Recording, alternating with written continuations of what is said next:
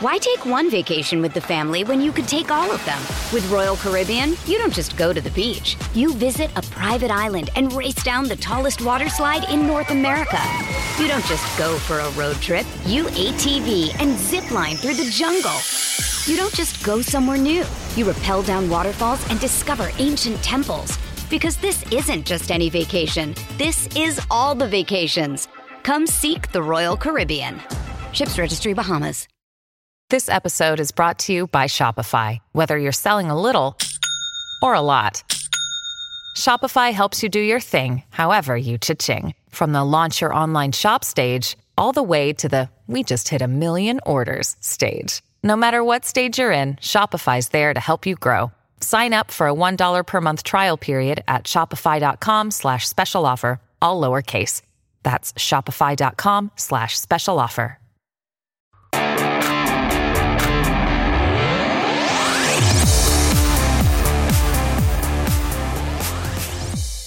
Hey, Eagles fans, this is Chris Franklin from NJ Advanced Media.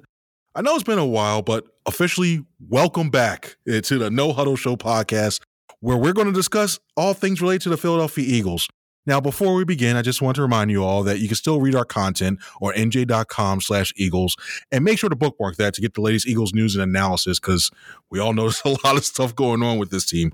Now, today, we're going to be back here talking with the No Huddle Show. We're going to be talking about that Cowboys game, which was been a crazy nail biter, something that I'm pretty sure that some of you guys might want to see a cardiologist after what happened. That was another close thing. We'll also talk about the injury to Dallas Goedert and how that could impact the offense, and this back seven coverage, what's going on with there, and finally what to expect with the bye week. Now, before we get into the show, we have someone new joining the No Huddle Show. He's currently here with us right now. He's the co-host for this episode and for the foreseeable future. Ladies and gentlemen, Mr. Caden Steele. Caden, how are you doing today? Doing great.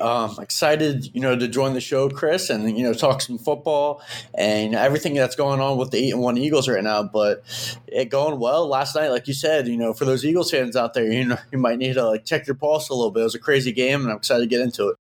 Hey, that's cool, man. That's cool. So I know it was like you're a new guy. Everybody has to go through this. It's the hey, everybody, this is Caden Steele. Tell us a little bit about yourself. Yeah, so I grew up in Lewis, Delaware, my whole entire life, down in Sussex County, Delaware. Chris, you're another Delaware guy, but on two different sides of of the state. You're on the north, I'm down in the south, near the beach. Family, growing up, owned 2 restaurants, still do. So huge into food and that part of the industry. My uncle owns a restaurant, so that's just more about the background of my family. I grew up with 2 sisters and 1 brother, so I'm a big family. And then overall, after spending a lot of time down in Lewis, I played sports. Growing up, always wanted to be a college or a pro athlete, but tore both my ACLs in high school, and I realized it wasn't meant for me. But from the sidelines, or, in a press box, or wherever I was, I realized eventually that I could write and not get hurt. So I ended up going down this path. Went to Temple University. Spent 4 years there. Just graduated back in May, and I was an intern at the Philadelphia Inquirer. Covered Temple athletics. Worked at Alice Group. Covered recruiting and all different things. But was really hugely involved at Temple, and now I'm here. So I'm excited to be here. With that injury history, man, you probably be a good source with everything's going on. The way those injury lists are bouncing out, and they should get some reinforcements. But more of that later on. As we mentioned, it's glad to have you on board, man, and looking forward to covering the rest of the season, which could be one that goes beyond the regular season, which should be one that goes beyond the regular season. But let's get into it. Let's get into Sunday's win. As we mentioned before, very close affair. Eagles found themselves actually down at halftime, 17-14, and it looked like it was one of those games where it was a complete roller coaster. One of them where you're looking like, okay, the offense had its moments, the defense had its moments, and you look and you think like, okay, this team looks like a team that could be the Super Bowl, but then you look back, turn around quickly, and are we looking at divisional round exit? But is what they've done throughout this whole entire year. They found a way to win. I just want to get your initial thoughts of what you saw from yesterday's game. Yeah, and I think yesterday's game was a really, in a sense, I think you could take away that this team continues to find ways to win and they're resilient.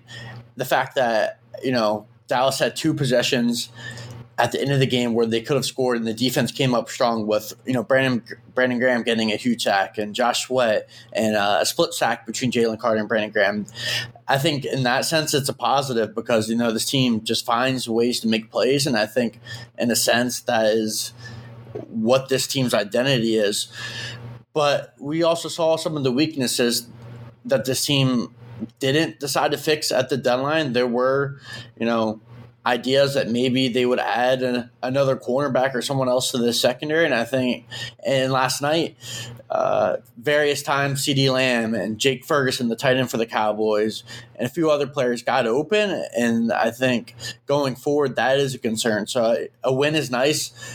Go 8-1 going into the bye week. But overall, at the end of the game, the defense should have never been in that position. The offense could have closed it out. And then there was points where the defense gave up too many big plays, especially early on in the first half, where I think, there's some concerns going forward. Yeah, you mentioned when you look at CeeDee Lamb, when you look at his numbers, it was just crazy. 11 catches for 191 yards, including 29-yard touchdown. I guess, when you look at the way he's impacted, it's been 2 weeks now that we've seen teams have success in the middle of the field at second level, especially within 10 yards, with the Eagles trying to defend, the Eagles having issues defending them and letting quarterbacks get into a rhythm. That's the thing I continue to question and wonder about how they fix, because when you look at a lot of these teams that are upcoming, you look at what's happened right now so far, they've been attacking them, they've been allowing them to eat them in the field, and it's kept this defense out on the field for such a long time. You start to worry that they're going to continue to be on there, and it's going to wear them down over time, and it's a little rough. I mean, giving up 406 total yards to that Cowboys offense. The Cowboys are no slouch offensively. They got weapons. Tony Pollard, Dak Prescott, say what you will about them, even though it looked like he came up short again. But you look when he was moving between the 20s, he was moving that ball efficiently and making big plays. So, I mean, I'm going to give you the Sean Desai's job for a moment here. How do you fix this back seven coverage and limit what these offenses are able to do going forward? It's tough because in the back seven right now with your nickel corners especially, and this is nothing against Sidney Brown and Eli Ricks because they both have bright futures, and throughout the games that they've played in, we've seen a lot of bright movements, especially from Eli Ricks in that Dolphins game when he was guarding Tyreek Hill. There was a lot of positives to take away from that. And then last week, in Sidney Brown's first his first shot at that nickel spot, he made a lot of plays. You could see why they drafted him in the third round, getting in the backfield, stopping a reverse home play, just coming through the line of scrimmage. He was super aggressive. So there's a lot of positives to take away. But you have 2 rookies back there, and last night a couple times they were going against CeeDee Lamb, and he took advantage of them. And there's going to be other wide receivers that are going to be in that position and are also going to take advantage of them because it's tough to play in this league at corner, when you're a rookie. And then in the same sense, I guess, your biggest hope if you're Desai is, I know we haven't seen him, much because he's been hurt, but you had to hope Bradley Roby, comes back and is able to play nickel corner. I know he's up there in age and who knows, what he has left, but maybe he can be the Band-Aid that you need while, Brown and Ricks continue to develop. And then at the same time, you just need better overall play from, the back end. And with Reed Blankenship and Kyvan Byard, I think, or at least last night, there were times where they got beat by tight ends. And they're a good group. Obviously Byard's been an all-pro, and Reed, earned a starting job as an undrafted free agent, from the previous year. But there's just, you made no additions at the trade deadline. So I guess from that perspective, you're kind of just stuck with the guys you have. And I think this team is really reliant on the pass rush. If that, doesn't come with Reddick and Graham and Cox and Sweat and everyone, the secondary, I think, is going to continue to have troubles, all year. Desai, this year has been really good at adjusting, and he's been creative. he's definitely going to have to find a solution. But right now, this is the biggest weakness of this team. And you mentioned last night at times it looked like this is a team that could make the Super Bowl, or this is a team that could get upset in the playoffs. I mean, the biggest reason why is because of that secondary. And Desai's been great this year, but he's going to have to find a solution because against the Commanders, they really struggled. And some people were like, maybe it's just a Sam Howell thing because he has success at week 4, also against them. And then week 7, he had success week 8. But he's got to find a solution, and the last 2 weeks are pretty concerning. I like it when I look at Sidney Brown and Eli Ricks, especially in the middle of the field defensively. I think of it like they went to a job listing site and they're like, oh, I like this job. I'm going to be outside corner. Oh, I'll be safety. Oh, this looks good. The details are good. Then they go in and they see anything like, yeah, we want you to play completely different. And now they're like, okay, and trying to get adjusted to that. I mean, I look at the way you see the instincts that Sidney Brown has shown trying to break on the ball when he was in college at Illinois. And you saw some of that earlier on this year, like during the preseason, and it looks you still see like he's got those aspects still there. He's still trying to put things together. And I think you saw that, especially in the fourth quarter when Lamb on that final drive, when Lamb was able to get down to I believe it was like the sixth, something like that. Yeah, where he got caught up in a wash in there. And same with Eli Ricks, you saw a couple of times where it was just a couple of sudden moves and then he got physical. Like you go back to your natural state, you got physical, and the next thing you know, out it goes. I mean, the Bradley Roby can't come here soon enough, and I think for anybody observing this team or follows this team, that he is going to be coming back. I mean, last night on Twitter, somebody asked him if he's coming back after bye. He said, "Yes, sir." So you got that aspect of the secondary returning. I also look at the fact that if Zach Cunningham wasn't here, where would this team be coverage wise? I mean, you look at the way he's playing. He's looking like the old Zach Cunningham back from his days with the Houston Texans, going out in coverage and playing in space and being an adept tackler in that middle part, which helps. But if they didn't have him, they're up a creek without a paddle. And I'm starting to wonder, you heard names like Kenny Moore being mentioned at the trade deadline. And you look at it, and I understand why the Eagles didn't do it. They didn't have a lot of positions to fill at the trade next year's draft with some guys potentially retiring and free agents going and so forth and so on. But a guy like Kenny Moore right now would have shored up that secondary to the point where it almost would have made you forget that, hey, Avonte Maddox was there. And that was the thing that really messed this whole thing up. You got to figure they're going to be in the lab. I hope Sean decide almost like Jay-Z. He's in the lab right now trying to come up with some stuff that he's going to drop some new stuff. But, let's look at the other side of the ball. You look at Jalen Hurts, and he's still dealing with that knee and that bone bruise that he has in his knee. And it's changed it looks like it's just completely changed the flow of that offense, what they do best. I just want to get, what's your takeaways for the way that Hurts has been playing with that knee, and do you feel like this is a success? This is a recipe that the Eagles should adapt with, keeping him in the pocket later on. Do you think he should go back out and continue to start running the ball again? Yeah, it's interesting because one of his strongest skills throughout the beginning of his career, especially those first 2 years, and even last year when he had an All-Pro season, is that he's able to use his legs and create plays and out of structure, and that's what made him an MVP candidate. So I don't think you want to take that away once, or if he gets healthy at some point this year. It would be great, to get that back in the offense. But I think Jalen continues to show he is developing as a pocket passer. And the narrative at the beginning of his career and when he was at Alabama and even when he improved at Oklahoma was that he was never going to possibly develop into this guy that could sit in the pocket and deliver accurate throws on a consistent basis. And because of the injury, in a way, even though he did do it last year, he's proved that without his legs, he's still a really efficient quarterback. 17 of 23 last night, 2 touchdowns, 207 yards. He just looks poised and confident, and he's doing all of this while banged up. Going forward, I think he's still going to make some plays with his legs, but he is a truly efficient quarterback from the pocket. And it helps when, your offensive line is one of the best in the league. I know last night, they gave up some plays, some sacks, including the one with Micah Parsons, and then Lawrence came underneath and hit his knee, which caused him, to hobble off the field there. And it caused a little panic with the Eagles fans, but for the most part, it's a really good unit. He's comfortable. He's accurate.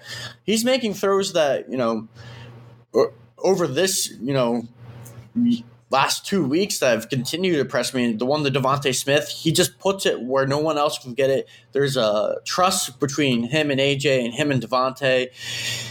This offense, you want balance and you want to be able to run the ball and you want those RPOs. You want him to use his legs, but they can win in a multitude of ways, including letting Jalen just sit back. And it's been super impressive to watch. I'm torn. I really am, because I look at his running ability and taking brotherly shove, tush push, whatever trademark thing is coming about. We don't know yet, but we do know the trademark, but we don't know which one they're going to use or prefer. But I look at it and I see the way he's developed as a passer in the pocket. He improved on that last year, and I see him the way he's doing it this year. It's almost like I don't want to take that element completely away from him, because maybe it's because I'm from the time when I looked at Donovan McNabb and people started labeling him a running quarterback. And then after that, he stopped running. He just wanted to be in the pocket the whole time. I hope Jalen doesn't go down that route. Maybe I'm still burnt by what McNabb did back then, watching that and seeing what happened with there. But I look at this fact that they still are running some of these RPRs. Defenses are now, they know he's not as healthy as he used to be. So they're moving more guys into the box and they're stopping that run game. I mean, the run game wasn't as efficient as it's been in the past. You look at the rushing totals. I got it right here. Excuse me while I get this here. Yeah, they finished with a net of they finished with 109 rushing yards and averaging 3.3 yards per carry. That's not the Eagles' rushing offense that we've come to know over his past. That'd be this season into the last one. And I put a large part of that on the ability of Hurts not being able to run on the outside and taking a defender or two away from him on that. And I look for the downturn in the future. I want to keep him healthy. If I'm the Eagles, I want to keep him as healthy as possible, because you know that teams are going to start gunning for that leg again, and you know that you have bigger aspirations than just winning the Cowboys, but long term when it comes to the playoffs. So I'm not so sure if you continue to do that. Now, and this question just popped up in my mind. Here's this. If you were to play, if you're Brian Johnson, would he have in the fourth quarter, would you have thrown for it on 3rd and 3? Why take one vacation with the family when you could take all of them? With Royal Caribbean, you don't just go to the beach. You visit a private island and race down the tallest water slide in North America. You don't just go for a road trip. You ATV and zip line through the jungle. You don't just go somewhere new. You rappel down waterfalls and discover ancient temples. Because this isn't just any vacation. This is all the vacations. Come seek the Royal Caribbean. Ships Registry, Bahamas. I think it's tough. If I were Brian Johnson, I believe I would, because I trust Jalen Hurts the most of any player on this team. There's a reason you gave him $255 million in a 5-year contract extension, is to make those plays in big moments and make big throws. In that position, I would have rolled with a throw. Really? You really want to go? You really stuck to the guns and risk that? Because we've seen what happened in the past when they try to throw the ball in these big spots when Hurts did it.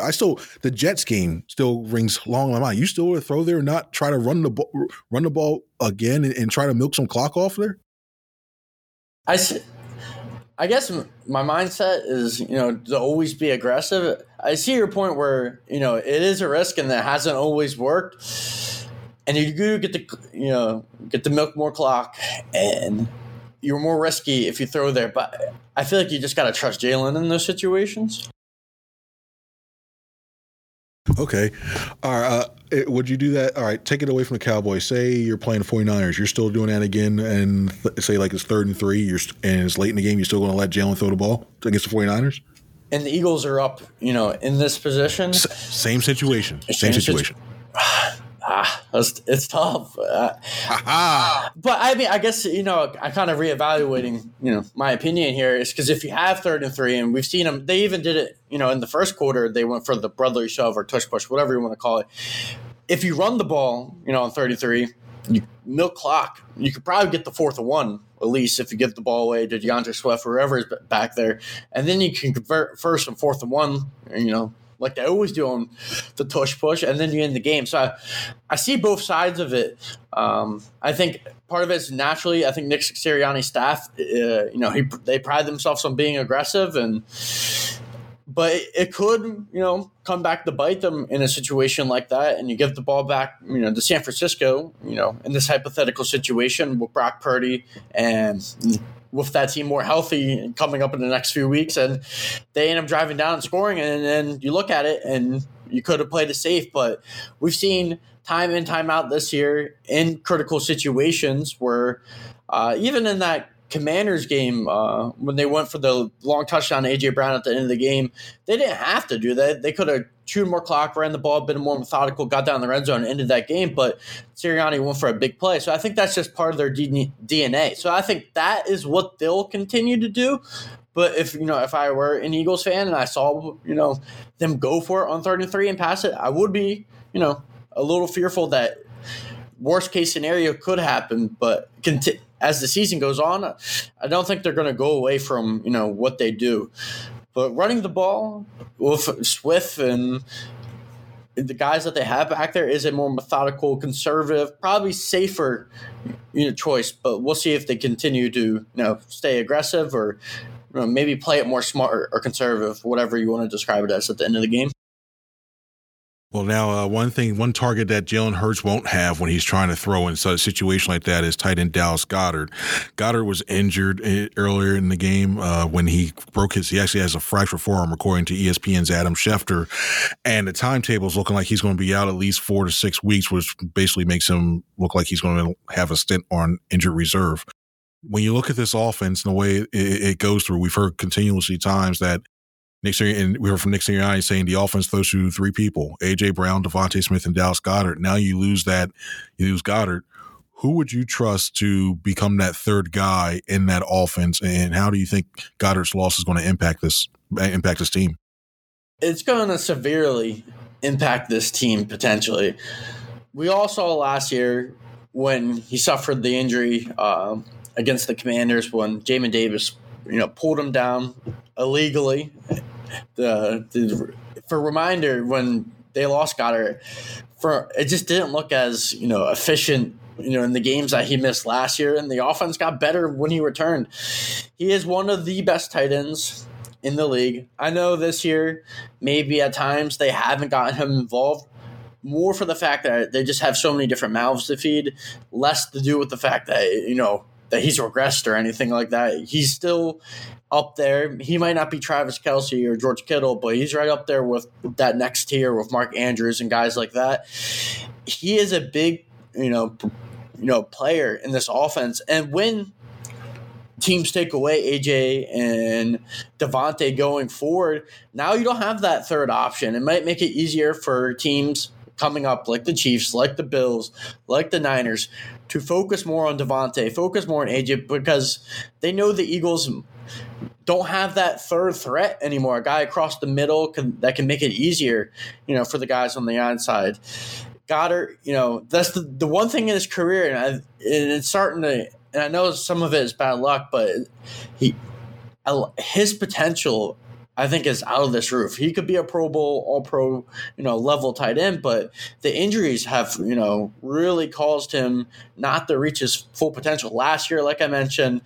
And now this year, and he's been banged up throughout his career, and he just can't seem to stay fully healthy. It looks like he's possibly heading to injured reserve with that surgery. So now you're going to miss him for a long period of time.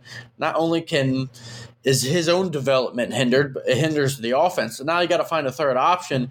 And I just don't know if there's a great solution necessarily. You hope Quez, gets removed from IR, and when he comes back, he plays, better than he did, because ever since, the end of, 2022, the Quez Watkins, I think people were excited about after 2021 and the beginning part of 2022.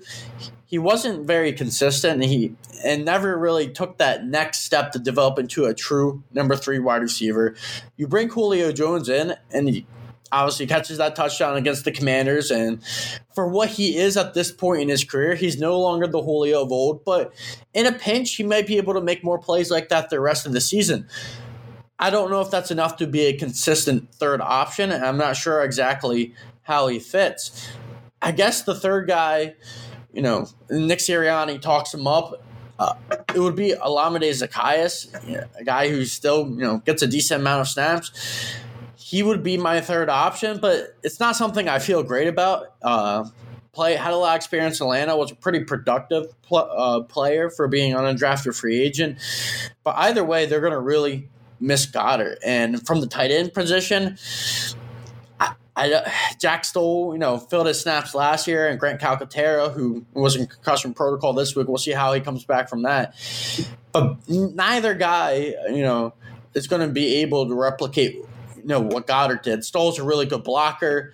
He's a manageable receiver. Like, he can make a catch or two, but he's not going to threaten a defense. Calcaterra, known for being a guy who can, in college at least, was a very good wide receiver, hasn't really proved it at this level.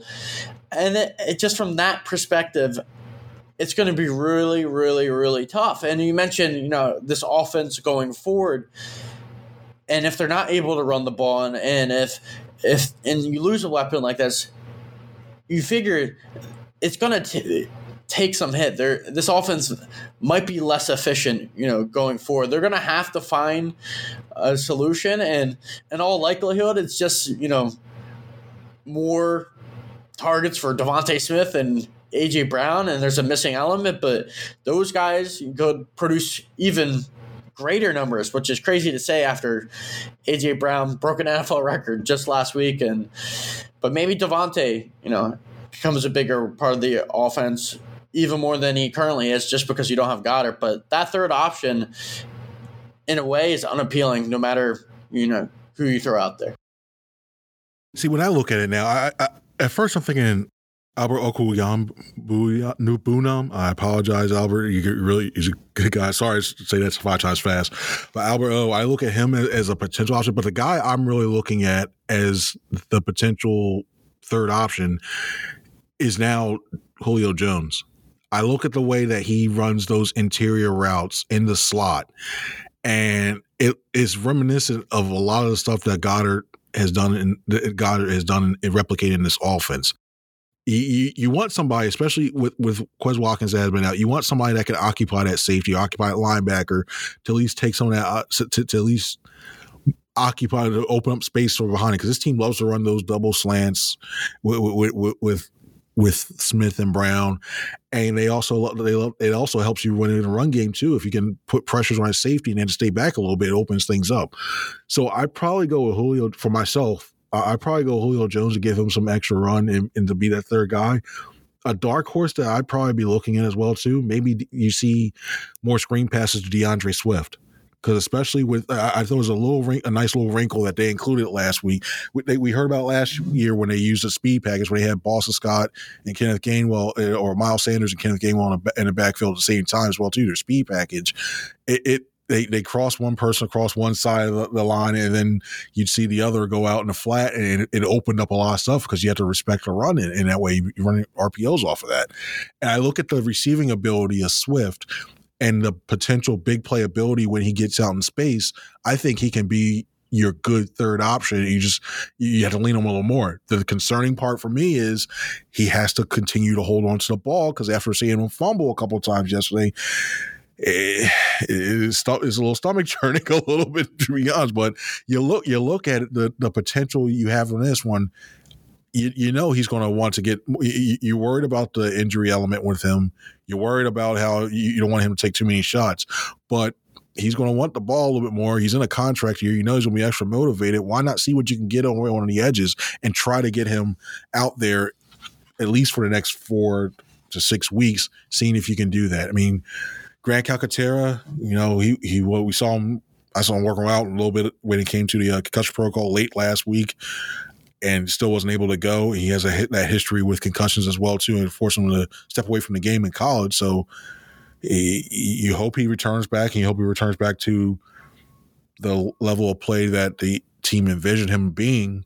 But even then, when I think he had 5 catches for like 81 yards last year, he wasn't that big of a factor. And when you look at Jack Stoll, it hurts. It took a little bit for Hurts to get to trust him, and when he finally trusted him, he gave it his way. But it was not a near an earth-shattering amount of targets. So I'm looking at Julio Jones and potentially DeAndre Swift to be the options.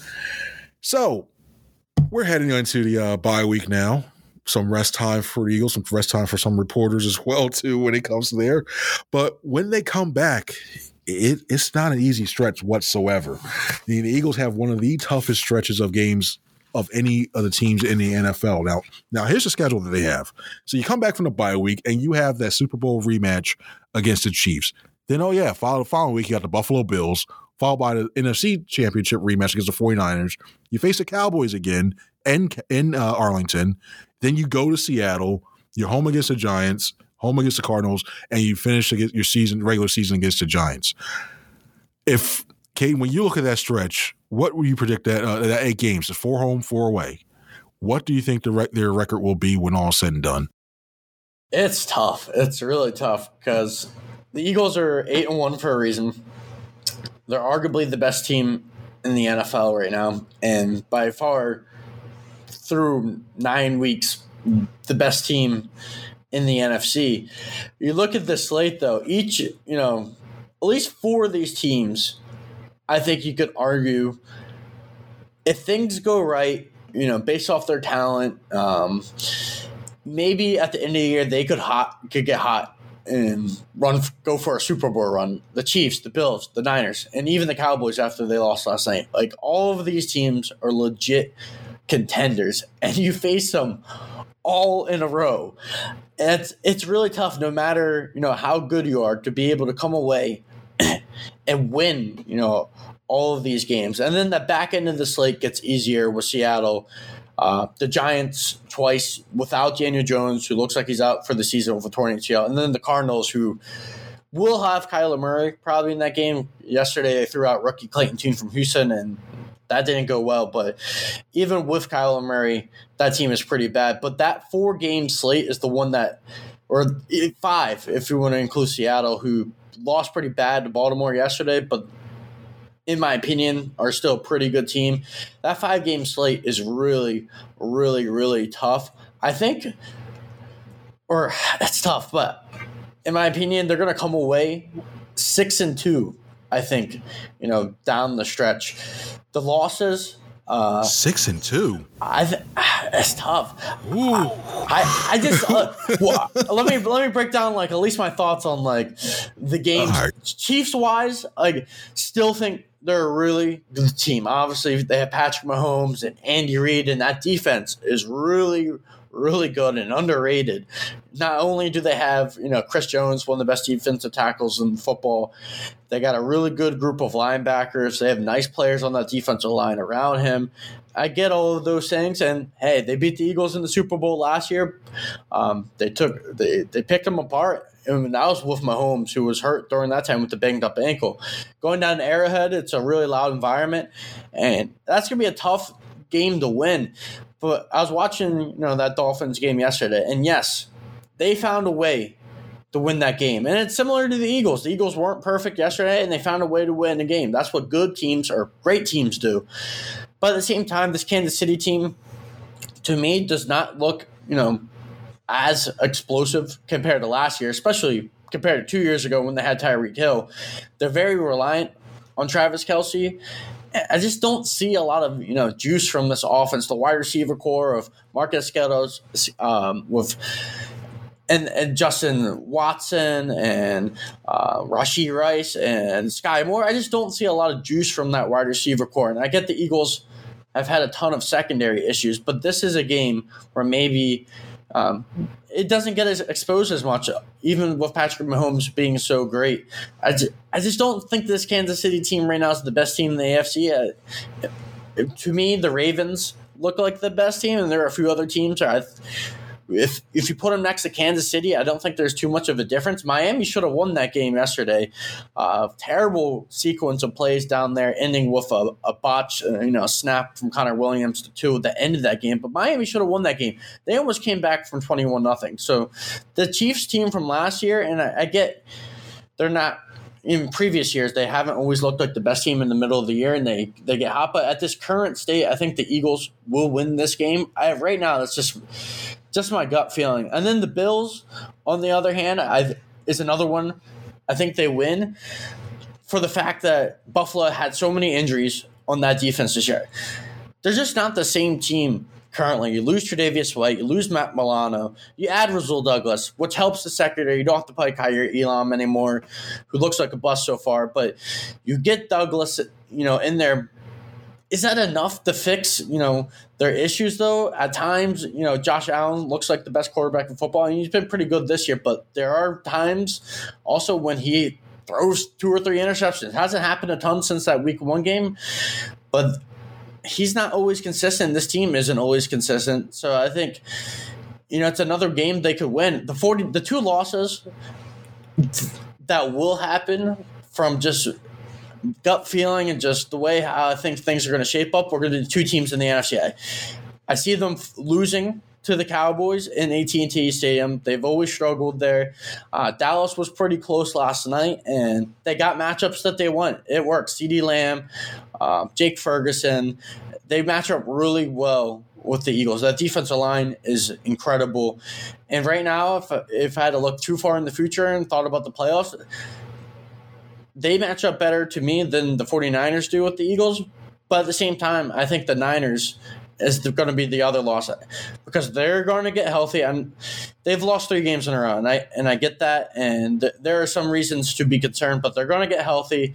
Can't see them fully collapsing. So those are the 2 losses in the NFC. But the rest of the games, the Giants, without Daniel Jones, that's a sweep. The Cardinals, not a very good football team. And Seattle yesterday proved that they are they're still a good team, but they're not great. And I think the Eagles match up well against them. 6-2. That's I feel like I'm gonna say that's a bold move, Cotton. Let's see if this pays off with that one. See, and I'm saying all this stuff and hype this up, but I actually have them going 5-3 in that stretch. But I have different reasonings for that, for how they're going to do that. I think when you play the Chiefs at Arrowhead, even with all the hoopla and everything else for it, it's a tough place to win. I still have the Eagles. I still have the Eagles as a loss on that one too. I had that one going into there. I see them really beating the Bills and the Niners. I truly do. I look at the Bills; they're not as strong as they were coming into it. It's one of those things where you look at the schedule early, he's like, "Uh-oh, this is going to be a tough matchup." I look at the way that Josh Allen is playing. I still think there's some issues there, and he's a turnover machine. And I think the Eagles can limit that Buffalo Bills offense.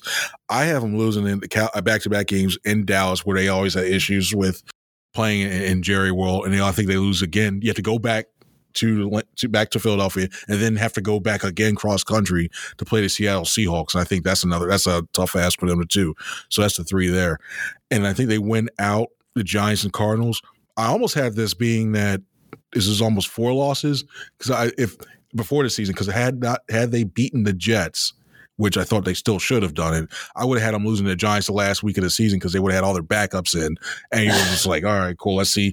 What does Jalen Hurts look like when he's sitting on the sideline? What does such and such? Yeah, it was one of those things. So, but I think they're going to need that game now with the Lions being as strong as they've shown in the easy schedule that is. Last week, I know, and people are going to say that it would be surprised that if the Eagles might be that last that Sunday night flex game as the quote unquote see who wins the 1 seed if they go against the Giants, which they should win that game, given that Daniel Jones he's out for the season and the Giants' other issues going on. But I look at 5-3, and even then I still think there's still a very good outside. There's still a good shot to win a 1 seed, but you need the Lions to lose at some point. And it's tough looking at their schedule. Maybe they lose 1 against the Vikings. They still got 2 against the Vikings. Maybe it was 1, but they need to 6-2. If they finish 6-2, I think they guarantee that 1 spot. They finish 5-3, they're going to need to fight and claw and need the Lions to lose somewhere or else. We're watching this team playing a wild card weekend as a 2 seed, I think, either that. But we're in the home stretch. Caden, any final thoughts on your first show on the first No Huddle show? Yeah, it was great. Just talking about the Eagles. I'm excited for everyone out there who is listening. Continue to follow our content at nj.com and continue to watch this podcast grow. But it's going to be an interesting stretch, like we just talked about, after the bye week. But at least there's a week off now for Eagles fans out there. You can take a break, you can relax, you can watch Red Zone this weekend. You don't have to stress too much. It's the 1 week of the year where it can just be smooth sailing for everyone. So I think it's an overall good thing that everyone's going to get a little bit of a bye week in a sense. But it's going to be fun to see what happens when we come back. Nice. Yeah, that way too. I'm really curious to see every year around this time when it gets a bye week, the Eagles do their self-scout, the offensive coaches scout the defense and vice versa. I really want to see what changes they make after this, because some changes definitely need to be made, and seeing that. But as for the first show, good job. Welcome aboard, rookie. Welcome aboard with this and seeing this. But as you mentioned earlier, for everybody else out there, make sure to subscribe to the podcast if you haven't already. Also, make sure to continue to follow along throughout this bye week and the following week for a head up against that Super Bowl 57 Super Bowl rematch against the Kansas City Chiefs by going to nj.com/Eagles. So for Caden, I'm Chris. Everybody have a good one. See ya.